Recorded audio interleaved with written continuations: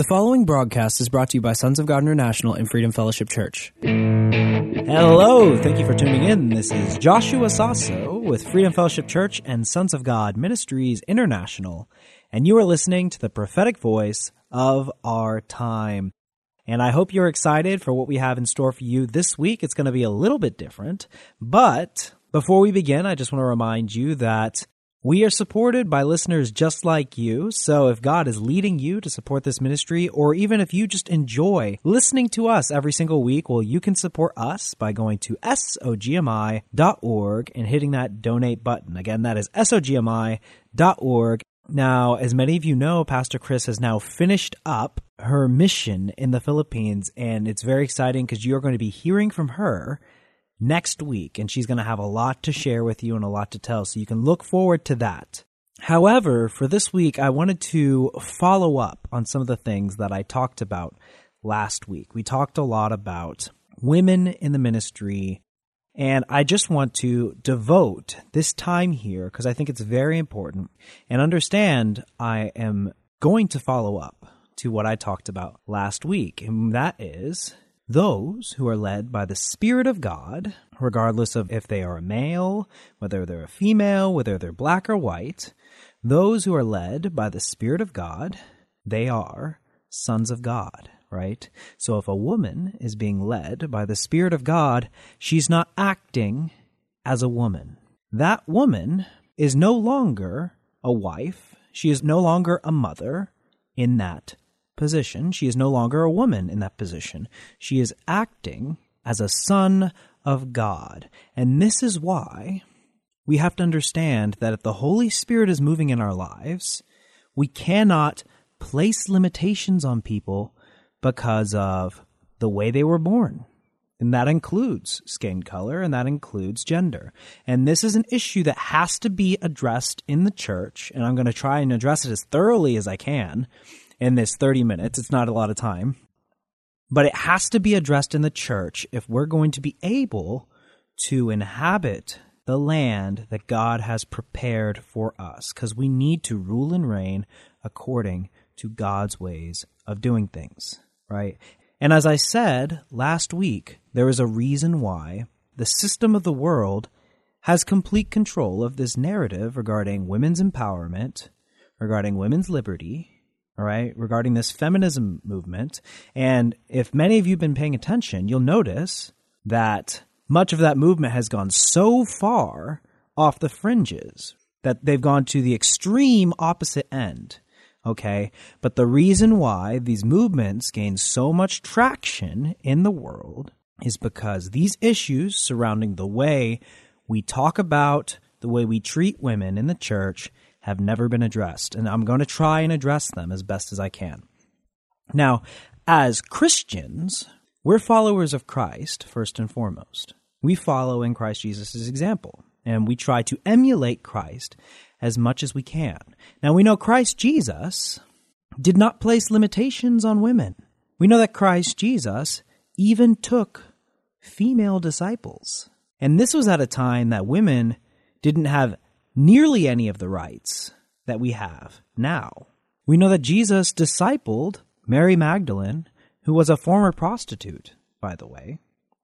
And we know that the first to discover the resurrection of Christ Jesus were women, okay? This is telling us a lot of things, because the implication of discipleship, when you take on a disciple, you are training them to be like yourself, okay? It's like any mentorship.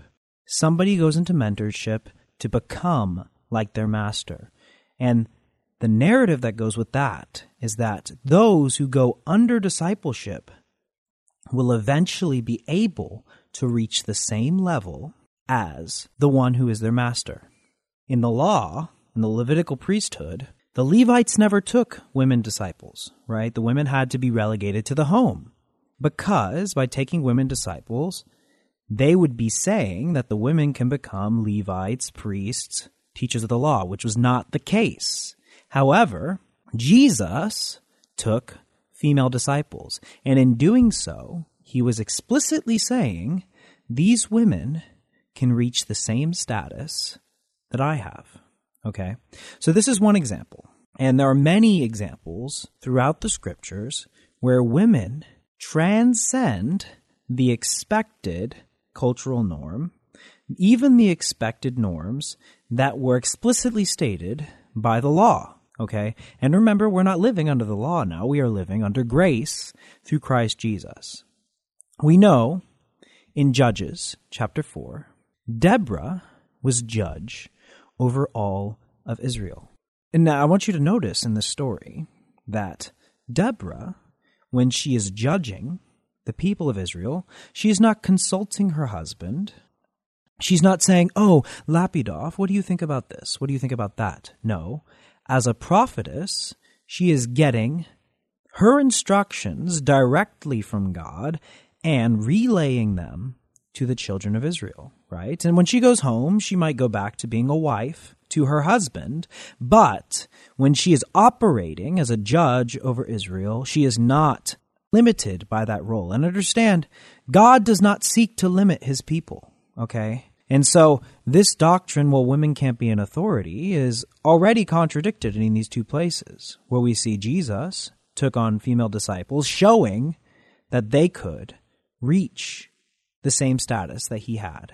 And then in the case of Deborah, she was a judge over all of Israel. There is a woman who has authority over a man, right? Because as a prophet of the Most High God, she is speaking a message straight from heaven. This is why when we're led by the Spirit of God, we're not limited by our own bodies. We're not limited by cultural expectations. We're not limited by the expectations of others, okay? When God gives us a task to do, he will always make sure that we are able to rise to the occasion. So in this case, Deborah was led by the Spirit of God, and as a result, she was not limited by being a woman. Now, I know what many of you are thinking. You're thinking, well, what about 1 Timothy chapter 2? A woman should learn in quietness and full submission. I do not permit a woman to teach or assume authority over a man. And I want to read through this scripture, and we're going to break it down piece by piece in its scriptural and historical context, okay? Because when we look at this scripture in its full context, I think you'll find that it tells a very different story. And it's not that women are second-class citizens. It's not that women are never allowed to have authority over a man, okay?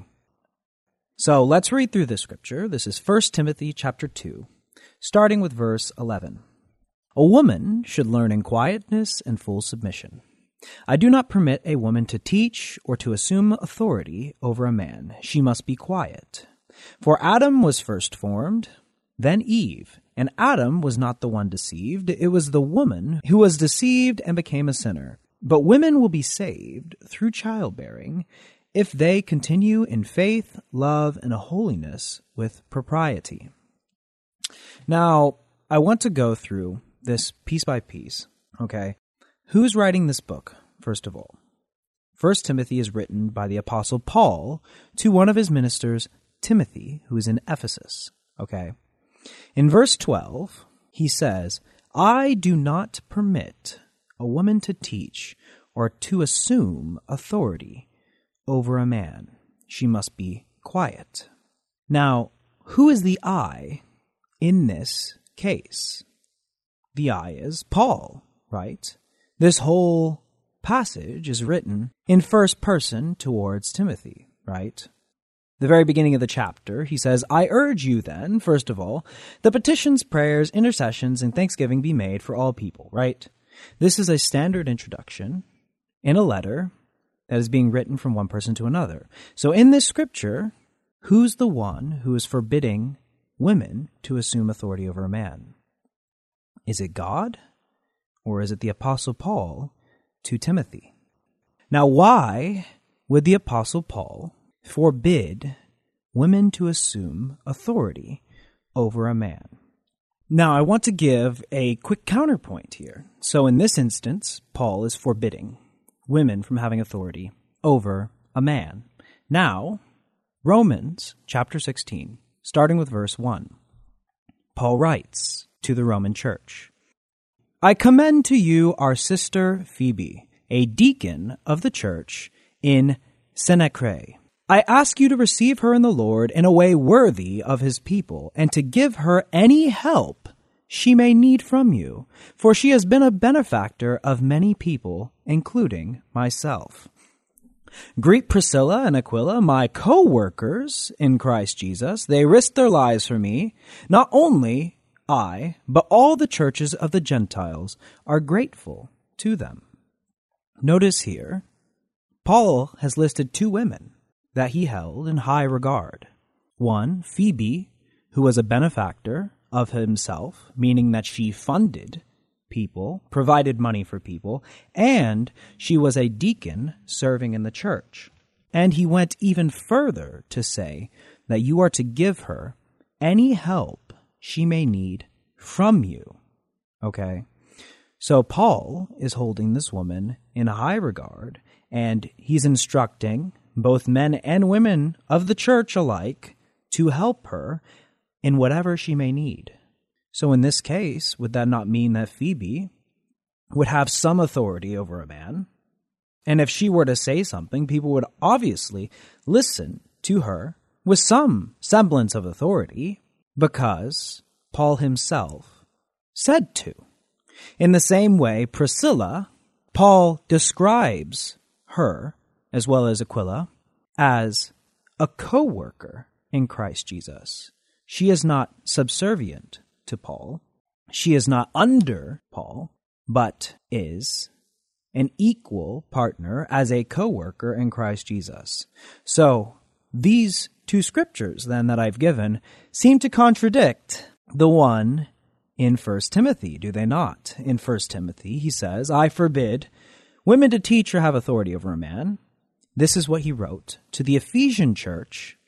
However, to the Roman church, he was telling them to accept these women as his own co-workers with authority in Christ Jesus. So why is it that Paul, for these two different churches, has two very different attitudes about the way they need to handle women? Makes you think, doesn't it? So what I want to show you then is what was going on in the Ephesian church at the time that would cause Paul to have a more stringent and strict stance regarding women in the Ephesian church. And it all begins in Acts chapter 19. In Acts chapter 19, Paul went to Ephesus. He performed many miracles, he performed many signs and wonders, and cast out many demons.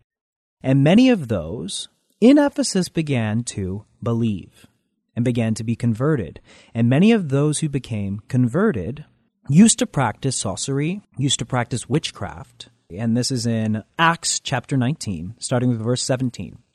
It says, when this became known to the Jews and Greeks living in Ephesus, they were all seized with fear, and the name of the Lord Jesus was held in high honor. Many of those who believed now came and openly confessed what they had done, and a number who had practiced sorcery brought their scrolls together and burned them publicly. When they calculated the total value of the scrolls, the total came to 50,000 drachmas. In this way, the word of the Lord spread widely and grew in power. Later on in this chapter, Paul leaves, and he leaves behind Timothy. Okay, and he says to Timothy, basically, to continue ministering in the area. Now, after Paul leaves, what happens? Verse 23, about that time there arose a great disturbance about the way. A silversmith named Demetrius, who made silver shrines of Artemis, brought in a lot of business for the craftsmen there. He called them together along with the workers in related trades and said, you know, my friends, that we received a good income from this business, and you hear and you see how this fellow Paul has convinced and led astray a large number of people here in Ephesus, and in practicality, the whole province of Asia. He says that gods made by human hands are no gods at all. There is a danger not only in our trade, which will lose its good name, but also that the temple of the great goddess Artemis will be discredited.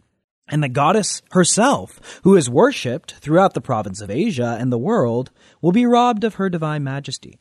When they heard this, they were furious and began shouting, "Great is Artemis of the Ephesians." Soon the whole city was in uproar. So what has happened here?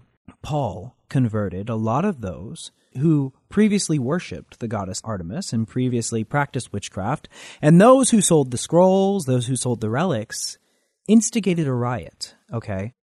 Now, the goddess Artemis is very important. Now, the goddess Artemis was known by a couple names because there is the Greek goddess Artemis, okay? And then there was the Ephesian Artemis. And what happened is that when Ephesus came under Roman rule, the Romans and those in the area began to conflate the Greek Artemis and the Ephesian Artemis. And many of the Romans began to call Artemis Diana even, which is what they called the Greek goddess Artemis. Okay, but this is very significant because Ephesus was one of the main strongholds for the cult of Artemis, also known as the cult of Diana. Okay, they had the temple of Artemis in that city, and the cult of Artemis remained at odds with the Christians there for hundreds of years. In fact, the temple remained there until 401 AD. After which the whole city had converted to Christianity, and it was destroyed by St. John Chrysostom. So the reason why I bring this up is because there is a certain belief system here in place that's a stronghold here in Ephesus that Paul specifically has to address. And this is evident in the beginning passages of 1 Timothy chapter 1, verse 3. He says, "I urged you when I went to Macedonia, stay there in Ephesus so that you may command certain people not to teach false doctrine any longer or to devote themselves to myths and endless genealogies. Such things promote controversial speculations rather than advancing God's work, which is faith." Notice, Paul is specifically addressing false doctrines and beliefs in mythologies, false gods. Why? Because the cult of Artemis has a stronghold here in Ephesus as one of their most important temples are here in that city. So, in order to further understand the situation that's going on here, we have to understand, well, what did the cult of Artemis believe? Okay, and it was also referred to by the Romans as the goddess Diana. Okay, and I'm just going to include some notes about this cult. Okay. Now, Artemis of Ephesus, also known as Diana, the goddess of fertility, dominated the city of Ephesus. Priestesses led her worship. They had saving knowledge, and they revealed it only to those who submitted to them. Okay, and this is important. So the priestesses only revealed the hidden knowledge to those that would submit to them. Men who were to serve in the temple were ritually castrated and kept in subjugation. In the temple, worshippers would lay fine clothing, jewelry, and costly gifts at the statue of Artemis. They would ask for blessing upon their crops, livestock, and family. In particular, women would pray for help through conception, pregnancy, delivery, and menstrual problems. It appears that Artemis worship was infiltrating the Christian church, and I'm going to get into this, okay? Now, many of those, as I said, who practiced worshiping this goddess, Artemis, also known as Diana, began to mix in elements of their old doctrines into Christianity. Some simple examples of this is that they would take the creation account with Adam and Eve and begin to exalt Eve above Adam, like women in the cult of Artemis were exalted above men. For example, these people would often depicted Eve, or the feminine spiritual power she represented, as the source of spiritual awakening. Eve, as spirit, was frequently seen as bringing life when united with Adam's soul. There are several of these accounts in old writings that give Eve primacy over Adam. Moreover, Eve was a heroine to these people because she desired knowledge in seeking after the knowledge of good and evil. So, with this historical context, we can better understand why the very opening passage of Timothy addresses false doctrines, beliefs, and myths. Why? Because there is conflation happening between the old myths and the Christian faith. In the same way, many of these women who would be converted from the cult of Diana would continue living according to their old habits. So now, when we look back at 1 Timothy chapter 2, verse 12, and I do not permit a woman to teach or to have authority over a man, but to be in silence. Now, I want to break this down even further, because you can already see how it's beginning to make sense. If he's writing to the church in Ephesus, they have a problem with a cult worshiping a goddess that exalts women over men.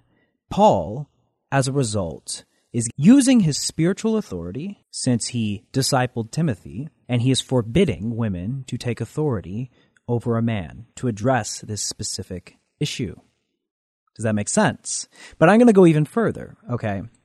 Now, this word, to have authority, in the Greek text is the word akwintien, and I'm not a Greek expert, so I probably horribly mispronounced that. However, this word is better translated to mean to impose one's will on another, to inundate or overpower, to govern in a manner that uses corrupt power for selfish interests. Now, when you look at those original words, you can understand why Paul would forbid women to teach and dominate or impose their will upon men. Because recall, in the cult of Diana, women dominated men and subjugated men. The cult was sexist, not teaching equality of access to God, but rather the women had a special privilege to receive instructions from the goddess. It was this type of sexist teaching and behavior that converts from the cult of Diana were to refrain from. And this is why these women had to learn in submission and in quietness, just as the men were required to do the same. So now I'm going to read through this entire passage in Timothy, now that we have this new context. And hopefully this helps you all understand this scripture a little bit better, okay? 1 Timothy chapter 2, and I'm going to start with verse 8. Therefore, I want the men everywhere to pray, lifting up holy hands, without anger or disputing. I also want women to dress modestly, with decency and propriety, adorning themselves not with the elaborate hairstyles or gold or pearls or expensive clothings, but with good deeds appropriate for women who profess to worship God. See, what is Paul addressing here? The way that the women in the cult of Diana would dress. So, he's saying, dress decently, do not be as those who believe these occultic practices. Right? Verse 11, a woman should learn in quietness and full submission. I do not permit a woman to teach or to assume authority over a man. And as I explained earlier, right, Paul is forbidding the women to teach and to dominate or impose their will upon men. He continues, she must be quiet. And then in the next scripture, he says, for Adam was first formed, then Eve. And Adam was not the one deceived. It was the woman who was deceived and became a sinner. And what is Paul addressing here? As I said before, many of those who converted had a distorted perception of the Genesis account that exalted Eve above Adam. So in this, you see that Paul is nipping that very ideology right in the butt, stopping it right there. Paul continues, but women will be saved through childbearing if they continue in faith, love, and holiness with propriety. And remember here, the women under the cult of Diana, they would pray to the goddess to protect them during conception and childbearing, right? So in this, he's showing that the women who believe in Christ Jesus do not need to rely on the goddess, Diana, but rather if they continue in faith, love, and holiness with propriety, serving the Lord Jesus Christ, then they will be saved through their childbearing. See, because he's not talking about salvation, right? Because we know the only way to be saved is through Christ Jesus, right? So is Paul committing a heresy here, saying that, well, women could be saved through childbearing? Or is he addressing a specific issue in the Ephesian church? But that's all the time that I have for today. So as I said before, you can see Paul forbid women from teaching or having authority over a man in Ephesus. But to the Roman church, he told them to take these women just as they would take him. So was Paul delivering an absolute truth about the body of Christ, or was he, as an apostle who was planting churches, was he giving instructions to the leaders in churches over specific issues that they were dealing with? I guess it's up to you to decide how you take that, but I really hope and pray that you receive this word with an open heart, because this is one of those issues that has to be addressed if we are going to move forward as a church. If we are truly going to reach the heights that God has for us, then we have to address this issue and lay it to rest. So I encourage you this week, be led by the Spirit of God. Walk in that authority. Walk according to the leading of the Holy Spirit. And if we are led by the Spirit of God, then it is truly, as Galatians says, there is neither male nor female, there is neither Jew nor Gentile, slave nor free, but we are all one in Christ Jesus. But that is all for today. And again, if you enjoy this ministry, this radio show, then I encourage you can support us at sogmi.org/donate. Again, that is sogmi.org/donate. But I am completely out of time for this week. Until next time, God bless you.